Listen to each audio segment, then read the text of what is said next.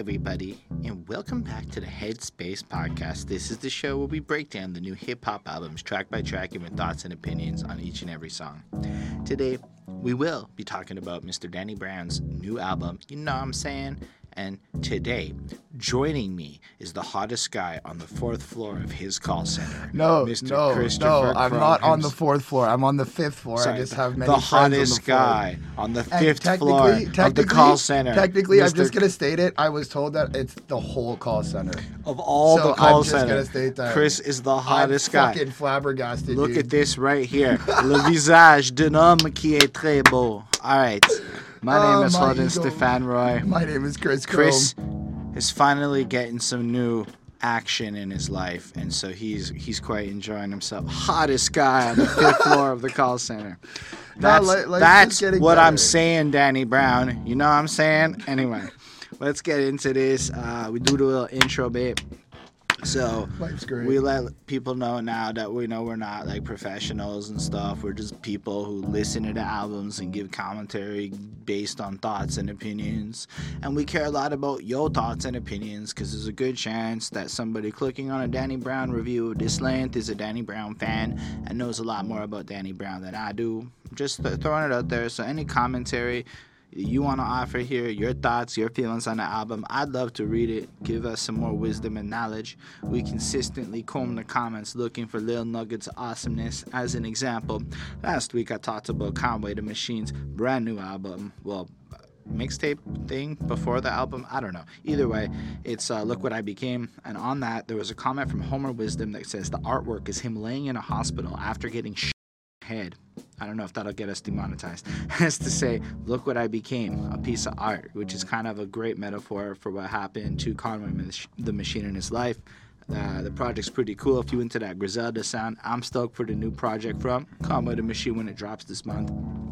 Anyway, we'll get into it proper here for the Danny Brown crew.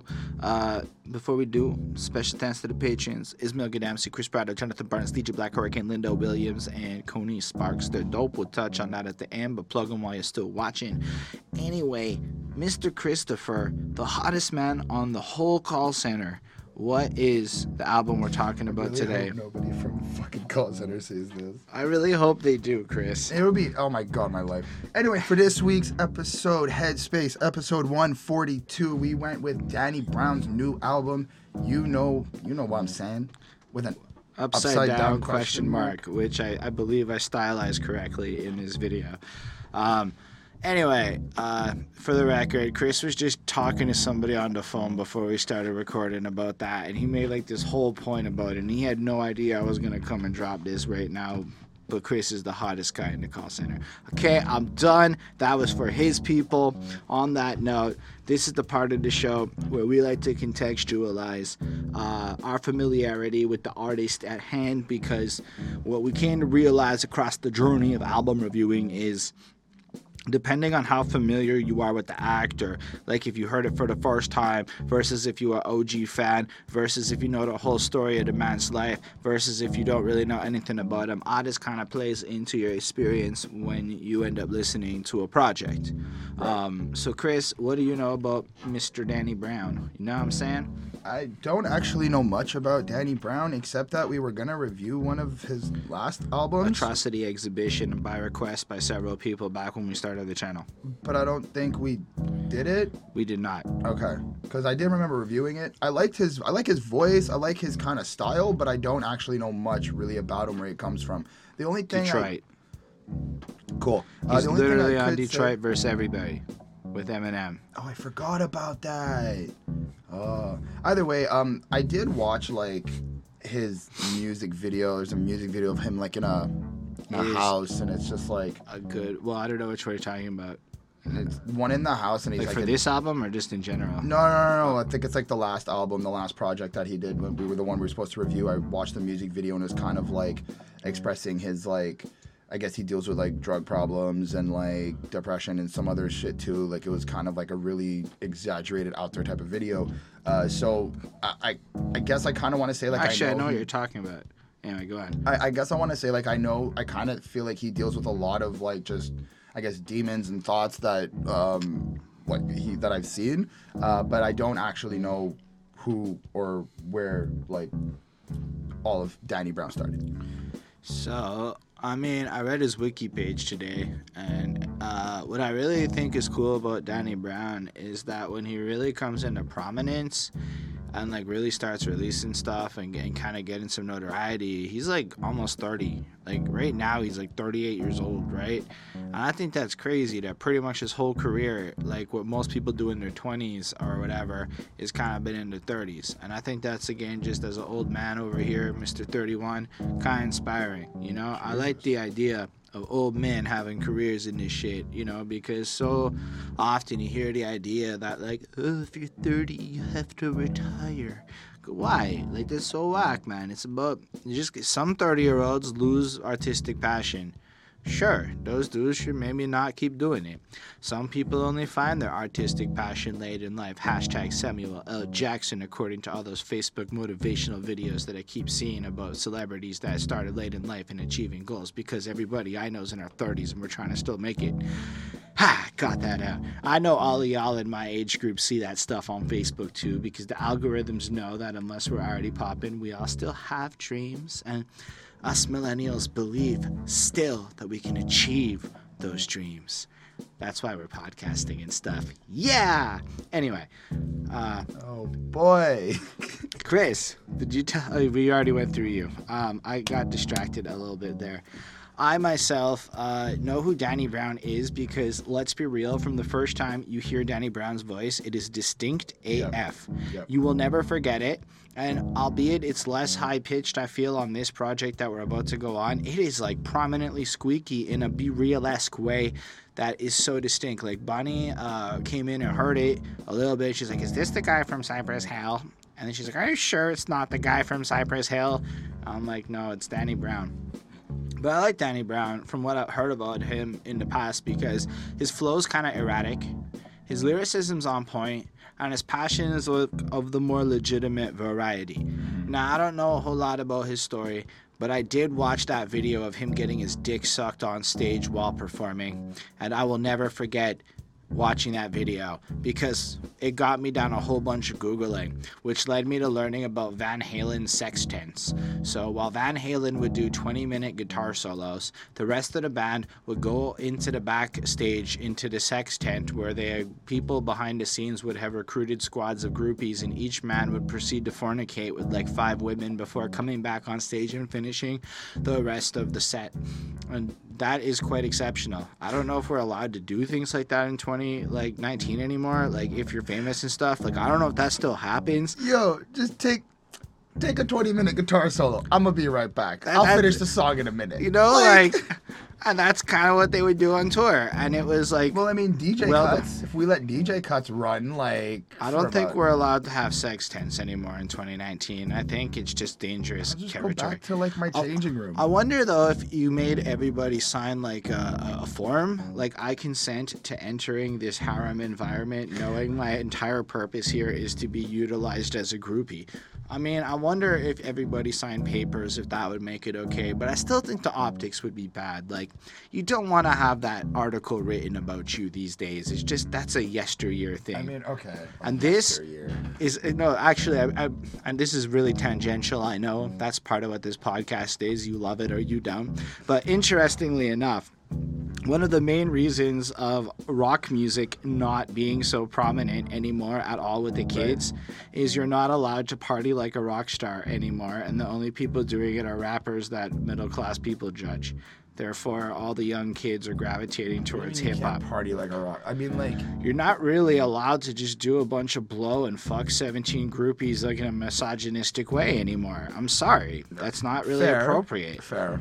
You're not really like, and I mean, you can in private life, but you're not really allowed to like brag about it or publicize unless you're it. a rapper. Like, it's just not really cool anymore because, you know, and I don't mean this in any sarcastic way, because women are now like on the equal front, and we're not trying to be like men are these superhero things. We're trying to create like this new plane of existence where that like situation where dudes would party like rock stars is currently not exactly positive in our sexually repressed North American society. Yeah, I don't know. That's the direction all this went. So Danny Brown got his dick sucked on stage, and I thought that was fantastic because he didn't fuck up. He just kept going. And I'm like, I hope one day if that happens to me, I have the ability to just keep going like Danny Brown. And moving along, I've heard a few verses. Like, he was on that song Submission with the Gorillaz. Yep. He's on a whole bunch of like features throughout whatever. I mean, I loved his verse on Detroit vs. Everybody. I thought it like really like he stood up next to Royce, next to M, and it was like, damn, Danny Brown is like a contender. I'm pretty sure I've listened to Atrocity Exhibition, or at least part of it, but I can't remember a damn thing. So it's something I should probably look at. I got told by some people in the comments that it's possibly a classic, really worth investigating in the way that we do because of the nature of the album it's in. It's also a lot longer than this one being, you know what I'm saying. Either way, I just knew that the next time Danny Brown dropped a project that was new, I really wanted to review it. And then I saw he had an album coming, and weirdly enough, a mid-40s colleague of mine basically sends me a message going, what do you know about Danny Brown? And then he sent me Dirty Laundry and is like, this is a really great song. The way he's fusing stuff. I believe this guy is going to be like the future of everything in music. And this guy is, whatever. He's got his taste in music. That's fair. But one thing I have to say is, having heard this project as a little spoiler, Danny Brown is onto something that will actually be a future trend in music. Like, he's not wrong. This album, I believe, is going to be more of a reflection of the next 4-ish years of music than what we've been seeing in the past. On that note, I love the album title because, you know what I'm saying? It's just like a fun thing to say. I like the way he stylizes it as one word, deliberately grammatically messing it up. The upside down question mark kind of. It's also a way of talking. But like, well, it's just even with because with the upside down question mark, it almost sounds goofier. Like, you know what I'm saying? Like, almost passive, like adding to it a little bit. But yeah, it is. It's a certain urban vernacular. Like, yeah. So I feel like there's also this, because to me, I kind of feel like there's also this connection of understanding the deeper meaning of what he's saying. Like, he's not just asking you the question if you like understand the surface level. Like, when you really go through, I guess when you go through the lyrics, the album, and all that, like, he's really kind of just asking you, like, do you get the deeper core meaning? So that was kind of cool. I don't have much to say about the name. I think it's really just straightforward, and I like the cover. I do like the cover. It's just him peeking behind the wall like that. Like, it just has this retro feel to it, but it's so goofy. And you know what? I was like, I kind of miss his big hair. I had to go Google, is that what Danny Brown looks like now? Because the hair that he used to have was so much part of how I recognized him. But I like it. Just the little mischievous eyes, like looking up like a little innocent Danny Brown poking around, a goofy little guy. You know what I'm saying? I don't know. It just got me happy. The colors were really happy. Do you feel like it was happy? I mean, I felt like it was retro. Like, I feel like it was really old schoolish. Like, and I think now, because I didn't actually know he was 38, but maybe there's like some type of connection or reflection of just like his past or whatever, kind of feeling a little bit younger or something like that. Like, you don't really see too many of these type of styles nowadays. Like the faded color rainbow thing. Like, it's a lot of just kind of like solid or really just like more images and shit. So it gives off this like. That's because it's really freaking hard to get your album approved unless you have like some standardized rules to it. Like, you can only have certain text on it unless you're Kanye West, and if you wanna, anyway. So it's easier to use images a lot because it's just simpler than trying to worry about coming up with a bunch of graphics. Interesting. But yeah, that's kind of just what I got from it. Anyway, let's talk about the album track by track like we planned on doing. The first song is called Change Up, which is not what I'd like to do to this format. This is what we do. We talk. All right, Chris, tell us all how you feel, and we'll change it up, and I'll go, psh. This was a really weird start. As a full, like, kind of sit-down, full-length album, pure introduction to Danny Brown, the sound wasn't something I was expecting. It wasn't something that was, like, I guess, a little bit familiar to me or whatnot. So I just kind of felt like, oh, this is a little bit weird. But it on this really good tone, like it was, again, something just completely different. So I like that. Set a nice little context to the album. It gave me this idea that we're going to get some... because I like to believe that the instrumentals kind of set up what you're about to hear lyrically and whatnot, depending on how it's being presented. And I feel like because the instrumental is weird, we're gonna get some like real shit, but it like presented in a weird way in a sense. Now I kind of feel like he starts off just being a little bit like braggy and kind of hard. First verse, Danny goes in and he goes, they thought I was gone back from the grave, mind of a master, blood of a slave, heart of a king, stuck in between, the devil and angel on my shoulder when I speak. I like that line. I like how he used, they thought I was gone back from the grave, mind of a master, blood of a slave. Like that is just that was hard hitting for me a little bit, just kind of like bringing me back and thinking of like just the Black history and all of that. It's just like, whoa, he's really getting into the core right off the bat on the first song. So that was cool. The fact that he's kind of expressing like, I know what I physically look like and I know how like I'm kind of, I guess like people look at him or however he's judged. But he's got the mind of a master because he's overcoming, you know, I guess the stereotypes and the judgments and the negativity. And that was something that was really cool to me.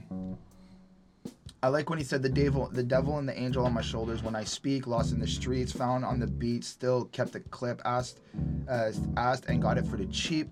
Kind of showing us like he's kind of hard. He's still got to do what he's got to do. He's kind of got like maybe some like paranoia or trauma that kind of stays with him and that has to keep him strapped. I feel like when he says still kept the clip, he's meaning like a gun clip. Maybe it's like a money clip, I'm not sure, but I still think it's the gun clip because he follows up that line with need to calm down, so pass me the weed.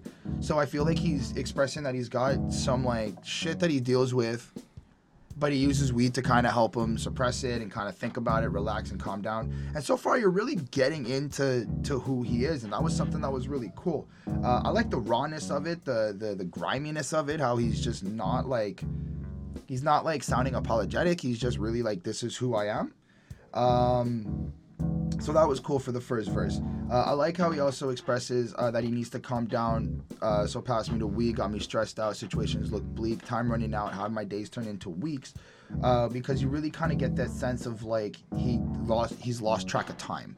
Really like just doesn't know what's happening, and he's just kind of, I guess maybe he went on like a drug trip or just kind of went into a depression or something, and everything just blended into one. So that was something I guess I a little bit related to into my own life. So that was something cool that hit. Then we get into the refrain, which is a nice little setup to the song. Up all night, toss and turn when I sleep, pacing around, drawn in sorrows in my drink, can't even think, got my mind wrapped up, but I still bite down, clench my teeth, knuckle up. I like how he's just expressing like he's not gonna give up. Like it's really just saying he's having trouble sleeping, he's he's drinking, trying to fight demons, but he's not gonna give up. He's still gonna fight forward. He's gonna still have to do what he has to do. The chorus kind of seemed a little simple to me. I'm gonna keep going, you can't blame us, never look back, I will never change up, never look back, I'll never change up, kind of repeats it. I get the idea. He's not gonna change and kind of, I feel like he's saying he's not gonna change and give up. He's still gonna be strong. He's still gonna be that like independent rapper, artist, hard hitting that he believes he is. So I'm really proud of that. And then we get into verse 2, and I feel like verse 2 kind of just like follows suit, the same with what he was saying in verse 1. Something I did like was, so never try the scene cause you couldn't get bent, cause you could get bent, cause I protect mine from the beginning to the end. Lord have mercy, pray for my distance, pray for me, distance from my friends, enemies close to me, gotta stay at work, things change in a blink, gotta stay woke, they all in a deep sleep. And it's really just the concept for me, how he's just kind of projecting like, I know why I'm doing rap, I know why I'm in the game, I got to do it for mine, do it for my people. But I also understand that I need to like be prayed for because I'm not really chilling with my friends, but I'm always chilling with my enemies. But I think it's that mentality of like, keep your friends close, but your enemies closer in a sense. He's hardworking, and I like how he expresses like things change in a blink, got to stay woke. they all in a deep sleep. It's like, that's true. Things could happen instantly. 1 minute you're here, 1 minute you're gone, 1 minute you got a job, 1 minute you're fired. Like, you know, anything could happen instantly, and you got to just be on your toes is kind of what I got there. I thought it was cool. I thought it was a nice little intro into, I guess, who Danny Brown is, and I guess I kind of understood a little bit of where we're going to be going, but it didn't really, overall, it didn't really, like, hit me so much, but I gave it a 4 out of 5. I don't know what Chris is talking about. This shit's masterful. The production is really solid. Like, it's got that level of depth where the music it isn't boring. You can listen to the song over and over and over again, and just on like the instrumental from Paul White alone, it's just magnificent. It's just this smooth flow where it like creates a groove, where I do like how Chris pointed out how Danny Brown has this blunt and unapologetic tone in his voice. It's very comparable, in my opinion, to the way I say almost everything. Blunt and unapologetic. It's factually. This is what I think shit is, so this is what it is. I might sound stupid. You might not like it. That's not really the point. It's just about the expression, right? So I really liked even to that level of it. And I felt from an energy point of view and what Danny Brown's projecting, I was really into it. I was really into how little he cared what I thought per se, but more importantly, how honest he was trying to be so that I could connect to it if I wanted to. And that really was important to me. It's something like if I'm gonna say my favorite things out there, it's to be able to connect to the music. That's what I go to it for. I know some people go to it to be happy. I'm like, some people go to it to dance. I go to music to connect. And I feel like that was really cool. So what I know about Danny Brown is he was heavy into fucking drugs for a while, cocaine type shit. He was fucking lost, blitzed out of his mind, smashing groupies and all sorts of stuff. And then he got better. Living like a rock star. Yeah, and then he was in a paranoid state. I've read interviews and stuff kind of from that era about where he was at, and it wasn't like a good place. And I believe he's doing a lot better now. So what I took from the song is how in the first verse he's kind of, you know, commenting a little bit on his past. So they thought I was gone back from the grain, mind of a master, blood of a slave. What I got from that, you know, well, everyone else thought he was going to be gone forever based on how he was living, and he was pushing the brink of death, but no, he's come back from that. So he has the mind of a master with the willpower to beat it, but the blood of a slave, because at the end of the day, you know, the drugs got a hold on me. Heart of a king, stuck in between the devil and an angel on my shoulder when I speak. So I look at that as addiction and temptation, how it's just, you know, what you want to be doing is right.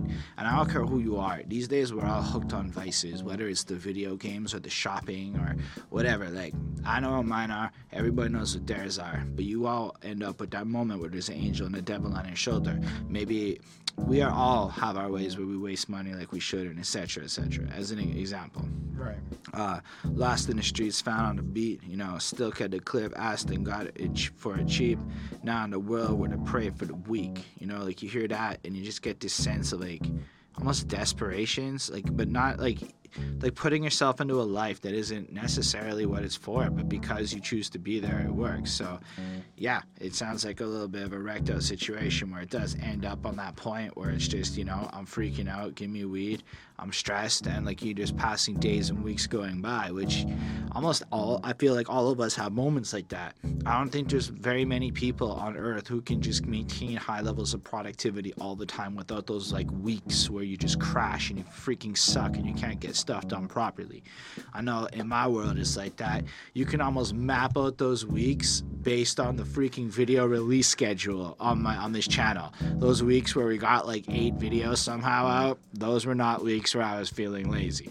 Those weeks where like very little's coming out, well, situations are looking bleak, time's running out, how my days turn to weeks, alright? So I hear that and I'm like, shoo, that was really like a real thing. But yo, I feel like not so much now in my life, but there's been many moments where that refrain where he kind of captures the anxiety of what it's like to be trapped in those moments in the middle of the night kind of thing. And it was, again, really relatable. But for me, the chorus is what sells the song, right?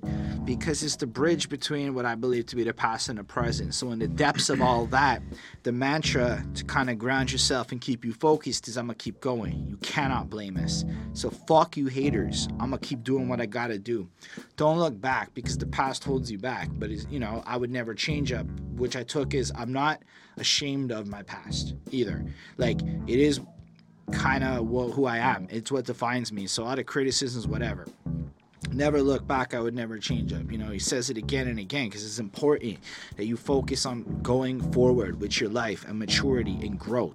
These are things I very much have been focused on in the last couple of years of my life. And so hearing that, it's just like, yeah, Danny Brown mantras, baby. And then he does the second thing. But what I like is how he ends the hook. Instead of going, I would never change up, it goes, I would never, as if maybe he would change up. So it's almost like I would never change up is kind of like a way of clinging to your past.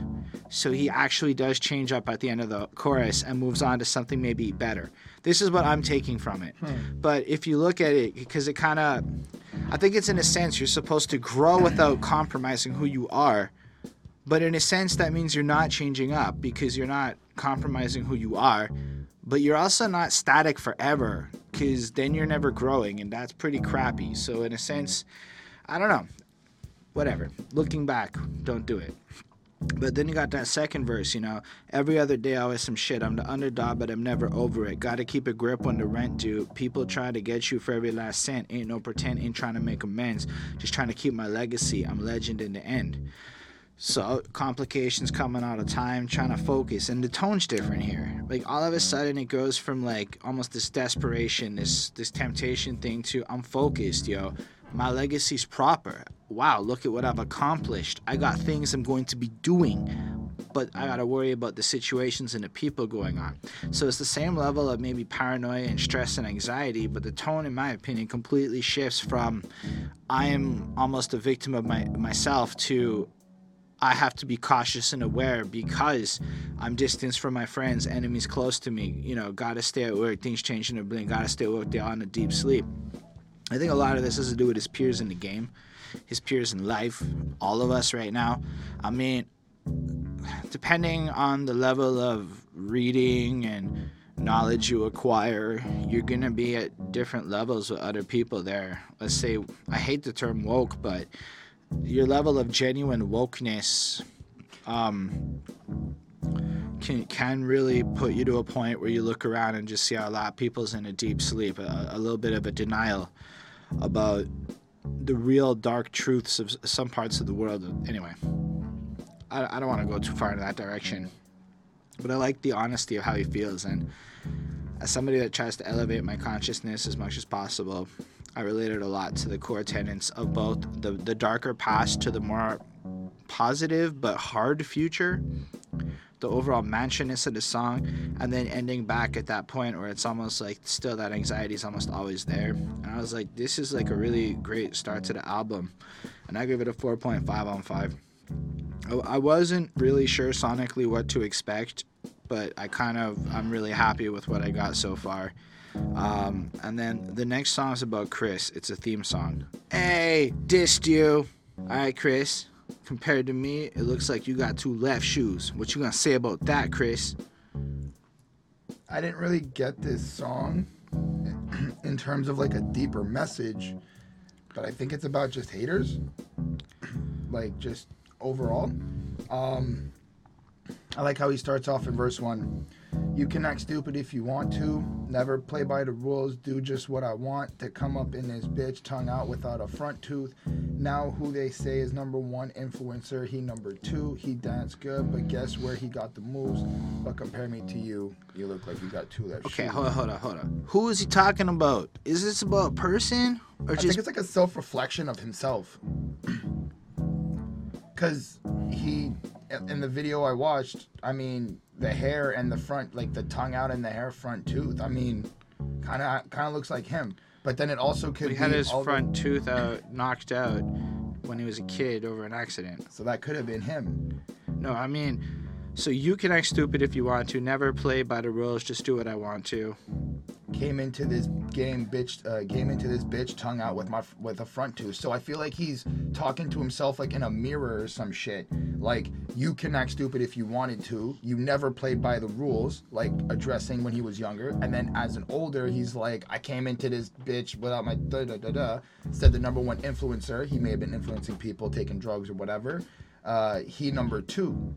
Now, I don't really know what that line is, but I feel like that's what I'm saying. I don't think it's 100%. I think he's potentially targeting maybe the people who are copying off of his style or something like that, right?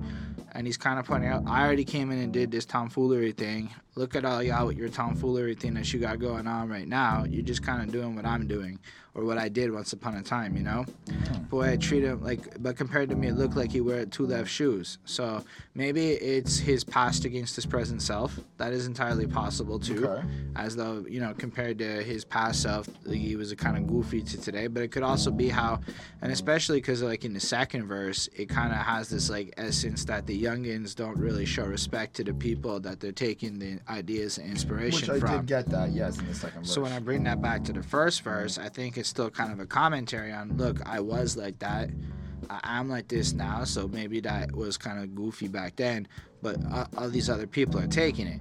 And then it's kind of like, boy, I treat them little virgins like the restroom, take my hand and dance with the devil, oh boy, you in trouble, rattle the lion cage, hope God strikes you down while you praying on stage. I mean, that almost sounds like he's going after some people, right, you know, right. like commenting on how, like almost like some specific situations that I'm unaware of. And but I like the way he spits it with the same tone and the way he just raps it out. You know, then repent for my sins like God I'm saved. He always forgive, later on I'll forget. Have my fingers crossed when I'm back on that shit. Catch another body for the song gets mixed. The bullets is the lyrics, turn the rapper to spirit. And that's just interesting, right? Because it's like he kind of hopes that God strikes you down, realizes, oh crap, that's not even an effective strategy.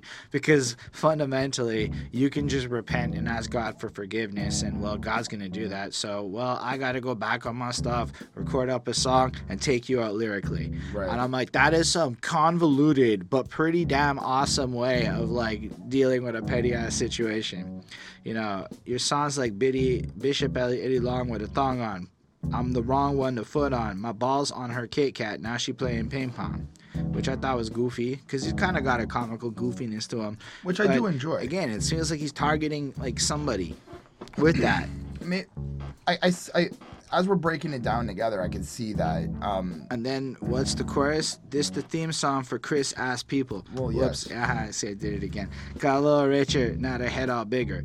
So what I take from that is if you look at maybe certain cats in the game these days who may have been inspired by a Danny Brown character, how they're popping off, maybe they're not giving the credit. Like, I don't really know. I'm a little bit speculating because But, it like, kind of sounds like he's a little salty about. But that line itself got a little richer, now their head all bigger. Like that even listening to this, like reviewing it at my house, it did give off that like you are making money and now you think you're on top of the world. But it's also like a very common theme from the Classic Quest side of this channel.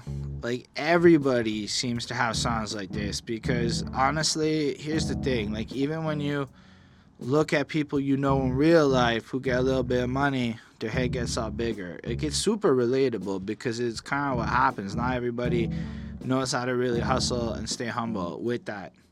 So I imagine if you're a guy like him, who, I mean, let's be real, at this point has had a pretty big career. Maybe some years have passed since his last album. Some new cats is in the attention and the spotlight right now. And I don't know. But I just kind of like when he goes, you know, in the second verse, listen here, little Richard, I don't know what got into you. Did more for the game than you. That's why I had to cut into you. You need to be checked. So yeah, I guess he's commenting on the people with the overly eccentric outfits and whatnot. You know, the way people are potentially taking from the game rather than actually contributing to the game, which is another narrative I see a lot of the older cats spitting these days, which is interesting. It's been about 3 years since his last album, 2016. Yeah.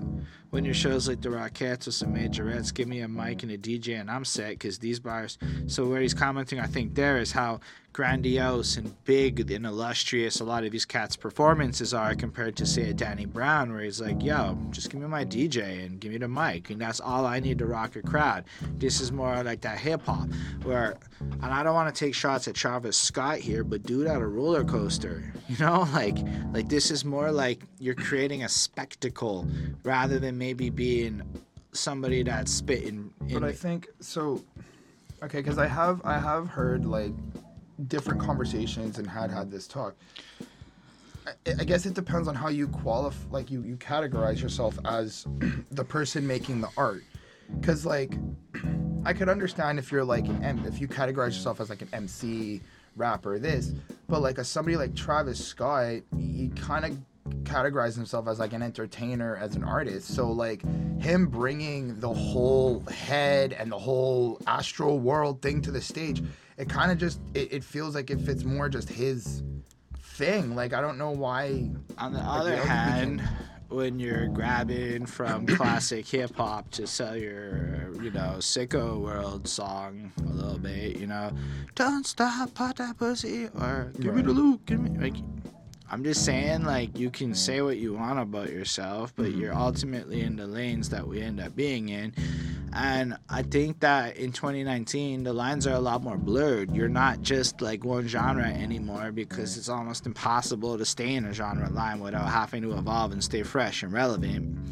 And hip hop is pop music in a lot of ways, but what I'm trying to say is that there is an essence of just being the raw poetry and adding value in a certain way to the game, and how, as a performer, in my opinion, if you're able to hold it down with just you and the DJ and rock that crowd, that is a completely different expertise than if you have an illustrious performance. I mean, I feel that because it's like all on, it's on you and the DJ. Like, here's the thing. It's like the spotlight. I went to see Insane Clown Posse, and getting sprayed with Faygo and all the theatrics was amazing. It was a great experience. But I wasn't like really going that, let's say like they didn't have all that, I don't know that it would have been quite as fun. Like they wouldn't have been able to hold it down without all that, you know, like it's almost like gimmicky, which is fine, and I'm not hating on that.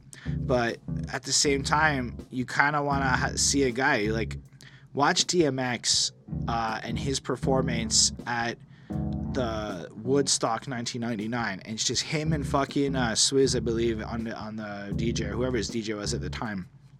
And he has like all those people freaking the fuck out with like no theatrics. It's ridiculous. So I'm saying there's something to that, the charisma and all of that. And then I like the rest in peace to P, which I wasn't sure if it was Sean Price or Prodigy, but one of those two, and rest in peace to both those men. Taught me to keep it real, stand on my own. If I got you, rock a brain with his nose bone. No time for the gimmicks, and I ain't gotta lie when I say I'm independent. And I'm like, that's what's up, man. I have so many grievances. Abilities. Man, it's just so many people throw to our independent. I'm independent. I am literally an independent, self-published, literally no deal fucking rapper. I know what the hell independent means, okay?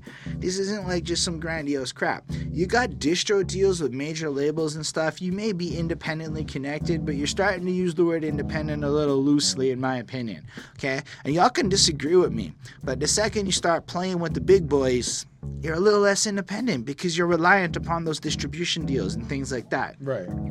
Therefore, you're dependent on things. Now, you can be independent in the sense that you create, and you know what? I don't even know if Danny Brown's distro deal was. I don't know how the fuck he promoted this album. For all I know, Danny Brown is guilty of exactly what I'm talking about.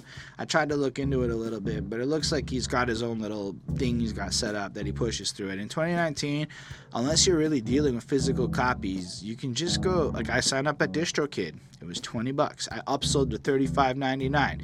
So now we can put out Chris's songs on the same account. Yeah! And then it's like, okay, that's it. Now you can put your shit on Spotify.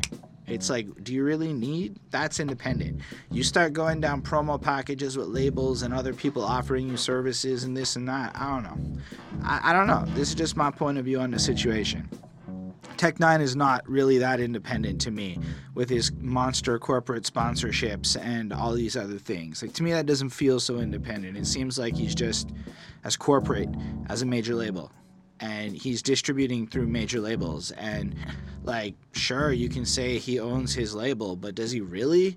I'm certain there's somebody that can be like, yo, Tech, you actually can't do what you want because money's attached to this. Like, somebody along the way, because he's that rich. He's in that realm of life. You know, there's too many brands involved for it to be, in my opinion. Like, if Monster like, if he has to put a Monster can somewhere in the video. Yeah, every like, time. Put it. Every time. It's like, that's not so, like, you're independent anymore. Right? Because if you don't put that's it, the shit that we make sponsor. fun of in Hollywood productions. When I say we, I mean people as jaded as I do. All I'm trying to say is I respect Danny Brown's authenticity on this, and I actually just like the way it came off, and I like the way he almost is fronting on the fakeness of everybody else, and kind of being like, you got to give a little bit before you take. I thought it was cool, and I gave what did I give this song? I don't remember. I gave it a 4.35. I felt like it was like a sarcastic, dry, slap you in the face track. 4.35. I thought the outro featuring A$AP Ferg was cool. Yeah, it was fine. Like, it wasn't like a big thing. I just thought it was cool. Like, just shows that, like, you know, Danny Brown's kind of still chilling out with some people who are, I guess, a little bit relevant. Like, oh, he's chilling with relevant people, as we'll get to shortly. Right. You know that. You saw the feature list. Of course. Of course. I gave the song a 4. Chris has no taste. I like the song, and I like what he's presenting. I guess it's just like, it's really just weird sounds and kind of just like weird to get into at first. But then you get into it. But you do then, yeah, you get into it. All right. Dirty Laundry. Next up, I actually have to go downstairs between these two songs and put my washed laundry into the dryer because it was previously Dirty Laundry. Real talk. See you in a bit. Alrighty. So this track seems to be Danny Brown reflecting on a different time and describing in a very candid way some sexual exploits that he kind of went on in his life. I don't think it's just sexual exploits. I think it's sexual exploits, drug trafficking, and dealing and stuff. I mean, I feel like this is a song that he's literally airing out his dirty laundry. 80% sex, 20% drug dealing. Like, the whole first verse. The hybrid, I'm telling you, try again, sleep with the beast, Daniel and the lion den. Okay, he's in a tough environment. Still right. Drop dirty after pop a Niakin, itched all damn day just to get violated. Okay, so, you know, he has to do some drugs to get through a situation. Ever seen a roach with babies have babies? In the hood, like, whatever, we in this bitch together.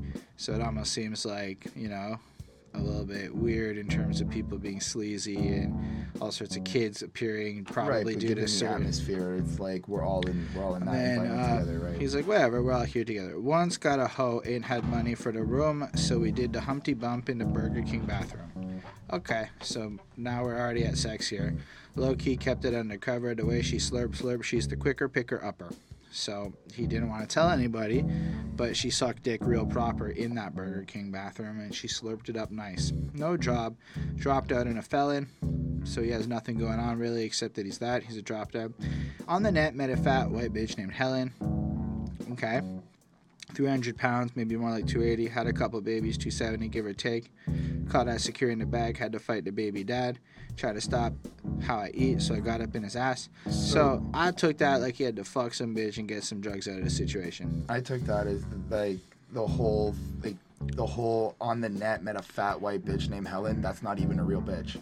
I think that's literally just white girl. He's using white girl, the term for cocaine, as that, and he got 300 pounds of cocaine. Maybe it was 280.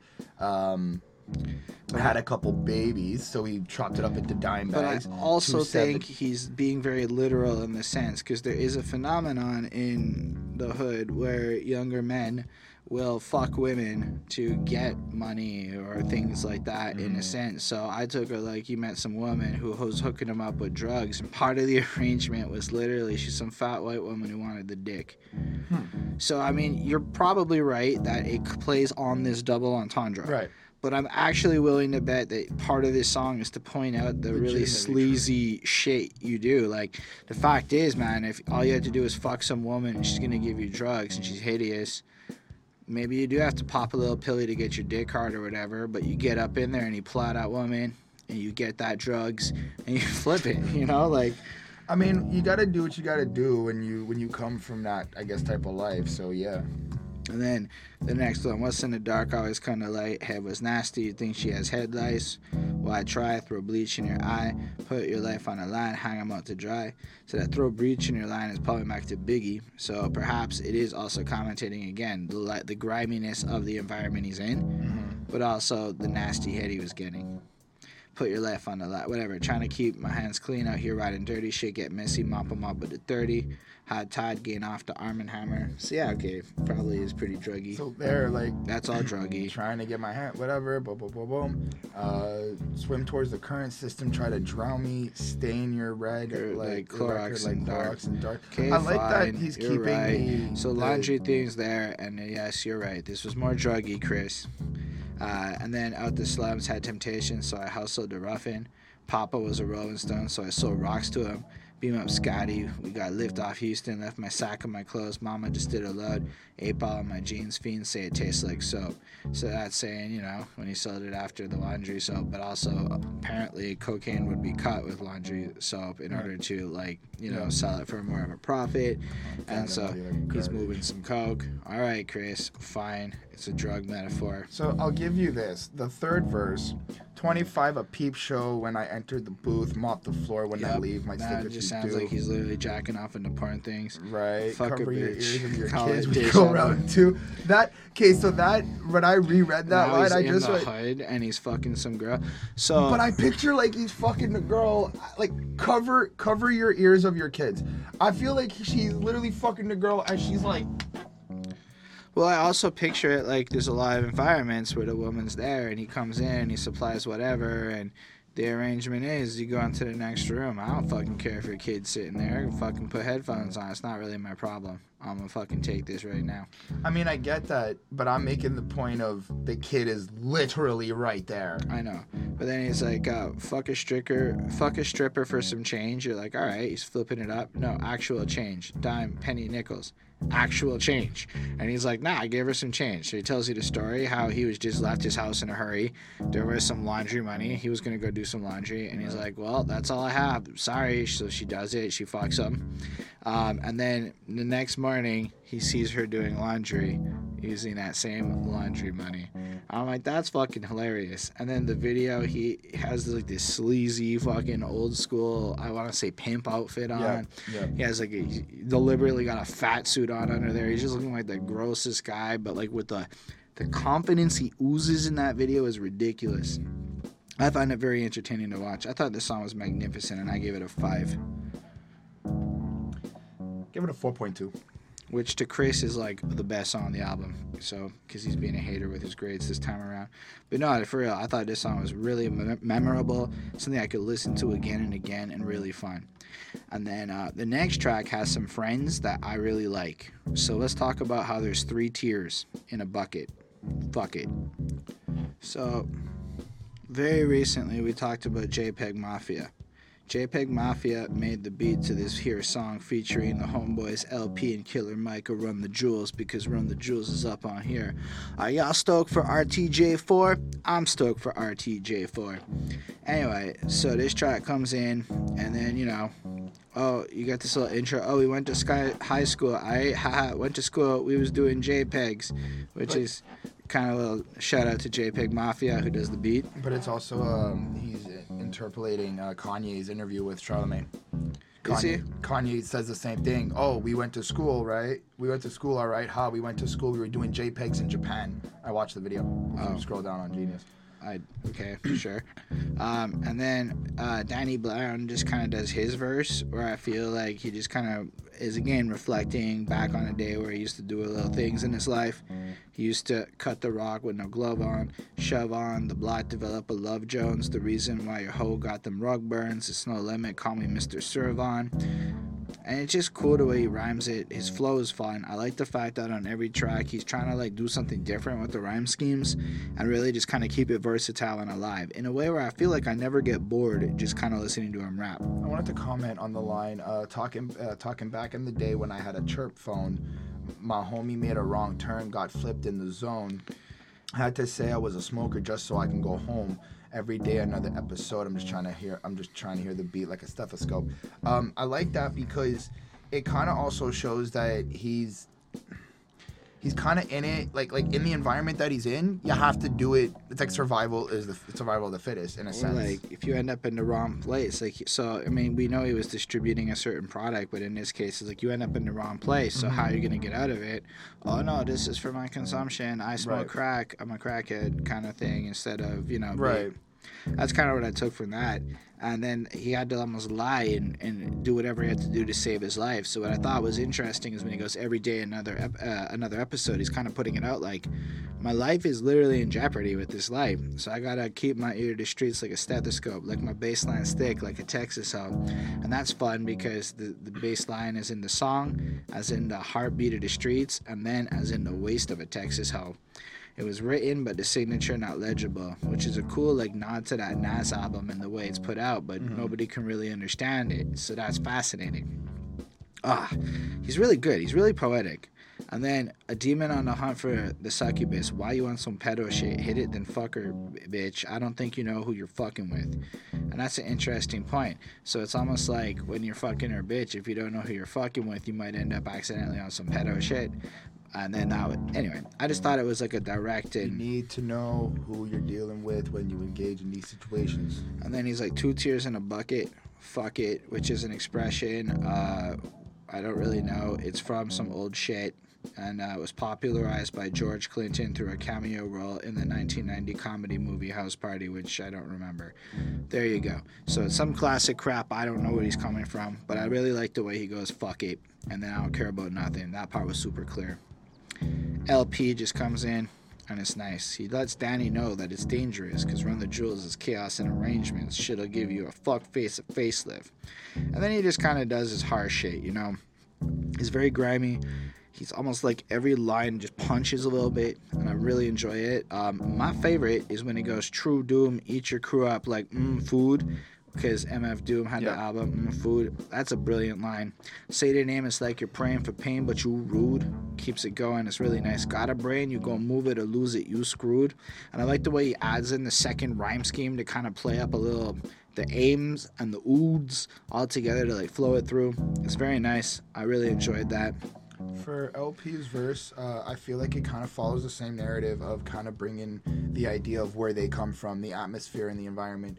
Danny, it's dangerous. Run the Jewels is chaos and arrangements. So he's kind of already expressing, like, he's talking to Danny Brown, and he's kind of explaining, like, this is what Run the Jewels is, and we're, like, a different arrangements of chaos and stuff like that.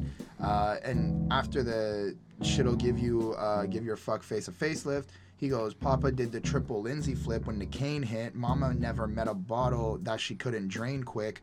Stuck in a rude mood, the fuck shit approaches like we believe in nothing, Lebowski. Anyway, there's no motive. No, but that's true. So it's like, I feel like he's also kind of getting a little bit personal and expressing like, you know, this is the type of life I was living. You know, my pops was on cocaine, my mom was a drinker, but also kind of maybe expressing the atmosphere again. Like, this is what we see on a daily basis. I do also like, I babble on trying to get bags like fuck 'em all. Death is on my couch and I'm telling him jokes, stalling him. Like, that's also a really good fucking line too, as in like, you know, you could die at any moment. And it's like, especially in the atmosphere they may be living in, or they may have grown up in or whatnot, with the drugs and the abusiveness and the toxicity. Yeah, death is kind of just chilling around the corner the entire time. So that was also really cool. And then he does his hook, and then Killer Mike just takes the track and goes a little bit. I think is actually really, really cool. Kind of like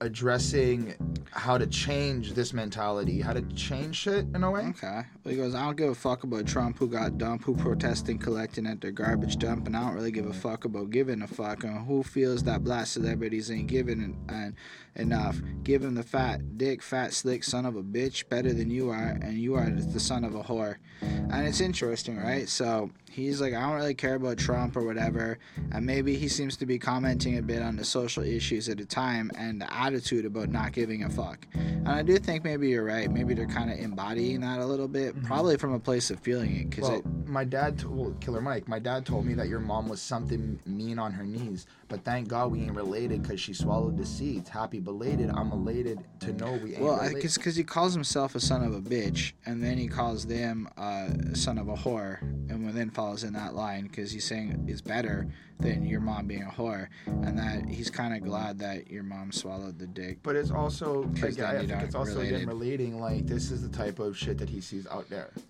But I also think it's like pointing out that like your cowardice or you're like a different tier of stuff. So while you're attacking him and you're maybe coming at him for his opinions or whatever because you don't give a fuck, he doesn't give a fuck about your apathy, you know, and how you're not really willing to come into it. So maybe it is a bit of a counter to the other verse, and he's kind of saying, nah, I'm a higher degree, so thank God we're not related and that, you know, your mom swallowed my dad's dick. So tell your special kids, stop saying Auntie Shana, my lady. A sip on fine wines, fine dines and dimes and nines.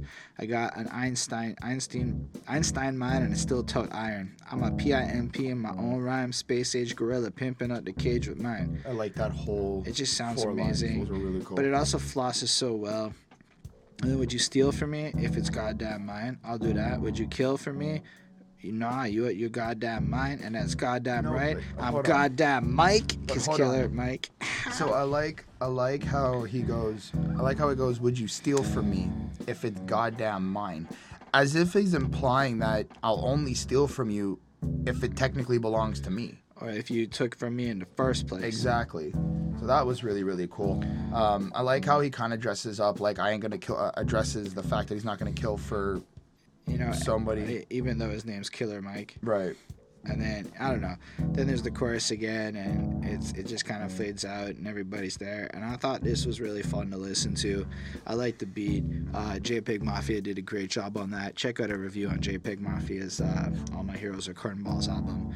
And 3 Cheers to me gets a 4.75 on 5. It's freaking ridiculous. It's a 4.5. Next up, though, we're gonna talk about The Belly of the Beast.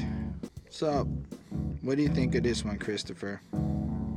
It was interesting. The beat really kind of took me on a trip. Like, it's just got these weird synthy sounds and just these waves in it, and it's all over the place, and it was cool. It was really, really, really, really cool. I feel like verse 1, Danny's going in, and he's kind of like still expressing just, I think, a lot of things that he may have been going through still. Manic off Zanny bars, sack like Santa Claus, that puts you in the figure 4. My literature is like I wrote it in silver, and you're on the podium with speech of rhodium. I'll be completely honest, I don't know like a lot of these connections or these rhymes, but the way he's pronouncing, the way he's presenting them is really, really cool. But I also still think like it's kind of the same, I guess, not the same stuff, but the same I guess narrative in a way, because he follows up, your bitch like a leech on my scrotum, ho tried to kill this dick, strangled him and choked him. After she was done, I looked down on my penis like she really ain't mean it. I like that little humor he kind of threw in there. I like what he says, homie, I'm anemic with the ink, you Stevie Wonder blink. I don't know what he means, the anemic. Well, anemic isn't like you're lacking iron. Oh, right, so right. You're not hitting hard, and then you a Stevie Wonder blink because he's blind. So what's the point in that blink? So he's essentially calling you pointless or aimless or like futile. Which I kind of really liked. I also think that like part of this verse, after like the whole you a Stevie Wonder blink, he's kind of attacking, I guess, like the little rappers again, like just the newer generation. He goes, I pulled a biscuit, then you dip like cocktail sauce, and then it sounds he's so fancy. I eat so many shrimp, I get iodine poison, which is, you know, in a sense flossing, right? Because you're able to eat such an expensive food in excess to the point where it's bad for you. But I also kind of felt like he's calling the yellow rappers like shrimp. Like, like, you know, like I eat so many shrimp, I got iodine. Oh, like, he's shit, really taking good out point. rappers. And then hoes on my dick because I look like Roy Orbison. He's fucking their bitches just like everyone else. And then I love the fact that he like plays with the timing or the rhythm a little bit there. It makes it kind of spicy. Yeah. And then let's be real, best line. I got a foursome with 4 4s and I call it a 12. One was chubby, one was ugly, whack as hell. And in that case, he himself is one of the 4s. That's why it's a foursome with 3 women that he's calling a 12. And I'm like, this is ridiculous. So he did fuck a 12 because he fucked 3 less than attractive ladies. Whack as hell. But I think that this song is again like kind of following suit, just in the going because the first verse is from 2013 in a Tim Westwood freestyle he did. Right. So I think like as we've seen on this album, it's a lot of reflection into where his past and some stuff. So I think this verse is supposed to kind of reflect his past a lot, and then you have the chorus from Obong Jayar. And I like it. This can't be real. I'm in a dream. I don't have skin. I'm just shine. I just shine, which is a little bit of allusion to the later on track Shine. Mm-hmm. They can't contain me. I'm free. It feels like losing your mind. So it's almost like the chorus is describing like this drug-induced euphoria or that he was living through during this period, because when he describes it, he's a maniac off Zanzibar, sack like Santa Claus, that puts you in the figure, you know. So he's starting it off like, but I feel like it could also be in relation to his uprise into fame. Like he's blowing up, people are listening to him, he's starting to get like he's untouchable because he's like this rap whatever. Unless I'm mistaken, like a lot of his early stuff was a little more druggy. I'm not disputing that. I'm just saying like I that's how it's kind of like when I'm kind of running through it as well. Like I'm not disputing that it wasn't druggy, but this could also be like. However, sorry, go on. I was just saying like this could be like, you know, you're on drugs while you're rise to fame, and this is why, because but you're. Keep in mind like this verse is from 2013, so we can't look at it with like this is about 2019 rappers. That's not what I'm saying. However, it's used. Yeah. Like him, like the chorus is his rise to fame at 2013 when he was coming up and he's acting out on drugs, fucking women and all this stuff. And now the second verse I feel is like a more present verse. Which is like something I feel like he keeps doing that again and again on this album, which I really like the way he plays with time and perspective. But let's just say one of the coolest diss bars that you've got is my literature is like I wrote it in silver, so it's dope, it's fresh, it's valuable, and you're on the podium with speech or rhodium, your bitch like a leech on my scrotum. So my shit's valuable and you're not written like that. That's brilliant stuff, actually. What's rhodium? Hold on, let me just click on that again. It's a silver white metallic element that is highly reflective, so it's a little cheaper. It's a little copycat. Oh, so it's like I'm diamond, you're cobaltic zirconium. Yeah, kind of. Okay. But more fun, because nobody else does it. And then come on, psycho, crazy, deranged, spitting on tracks like oncoming. This train, is verse 2, which is amazing, right? Because he's going crazy, which is like you're off the train. So he's spitting on tracks like an oncoming train, which is. I just have the like the trains coming, and it's just like you just keep placing tracks going down. But on top of that, I look at it because we spitting on tracks, rapping. But like typically you'd be off the train or whatever, rails, you'd be spitting off the rails if you're yeah. crazy. But instead he's crazy, so he's spitting on tracks. So now he's rapping on train tracks with the train coming because he's crazy. Vocal laid down like tower burning in flame, sipping gasoline, made her pour canteen, and then he just flips it. Stone Temple Pilot crashed into the wall while listening to Wu-Tang and rubbing on his balls. Which I really like, the Stone Temple Pilot crashed into a wall, because Stoned Temple Pilot, like he's stupidly high while driving, like being a pilot, and he crashed into a wall. Walls are usually made out of stone, concrete, X, Y, Z, A, B, C. So that was a really cool play on words for me. While listening to Wu-Tang and rubbing on his balls, off them bars of footballs, thoughts playing foosball. I don't know the whole off them bars of footballs. I feel like if somebody goes off them bars, it's like Zanny bars. That's just how I kind of just associated that phrase. Please, in the comments, let me know what that means. Thank you. Follows up with, in VIP, sleep with shades on the booyah. So bitch, bust that shit open like you landed knee first. Let me stick my finger in it. What it smell like birth. Wait, what did you ask people? Off them bars of footballs, thoughts playing foosball. But when somebody goes like off them bars, that's like Zannies. That's what I'm saying. But I don't understand the off them bars of footballs. thoughts playing foosball. Like I don't understand the Well, football reference. In foosball is basically like the little condensed know what game foosball is. of football, which is soccer, if you think about it. in English term, but is he saying football in like UK, or is he saying football in America, which is a different I sport? took it more like footballs as in soccer, because that made sense to compare it to foosball, which is a soccer-like thing. Anyway, I don't know. I liked it. I like the way it just kind of has that zoned out situation. In VAP, Sleep with Shades on the booyah, so bitch, bust that shit open like you landed me first. Let me stick my finger in. Would it smell like birth?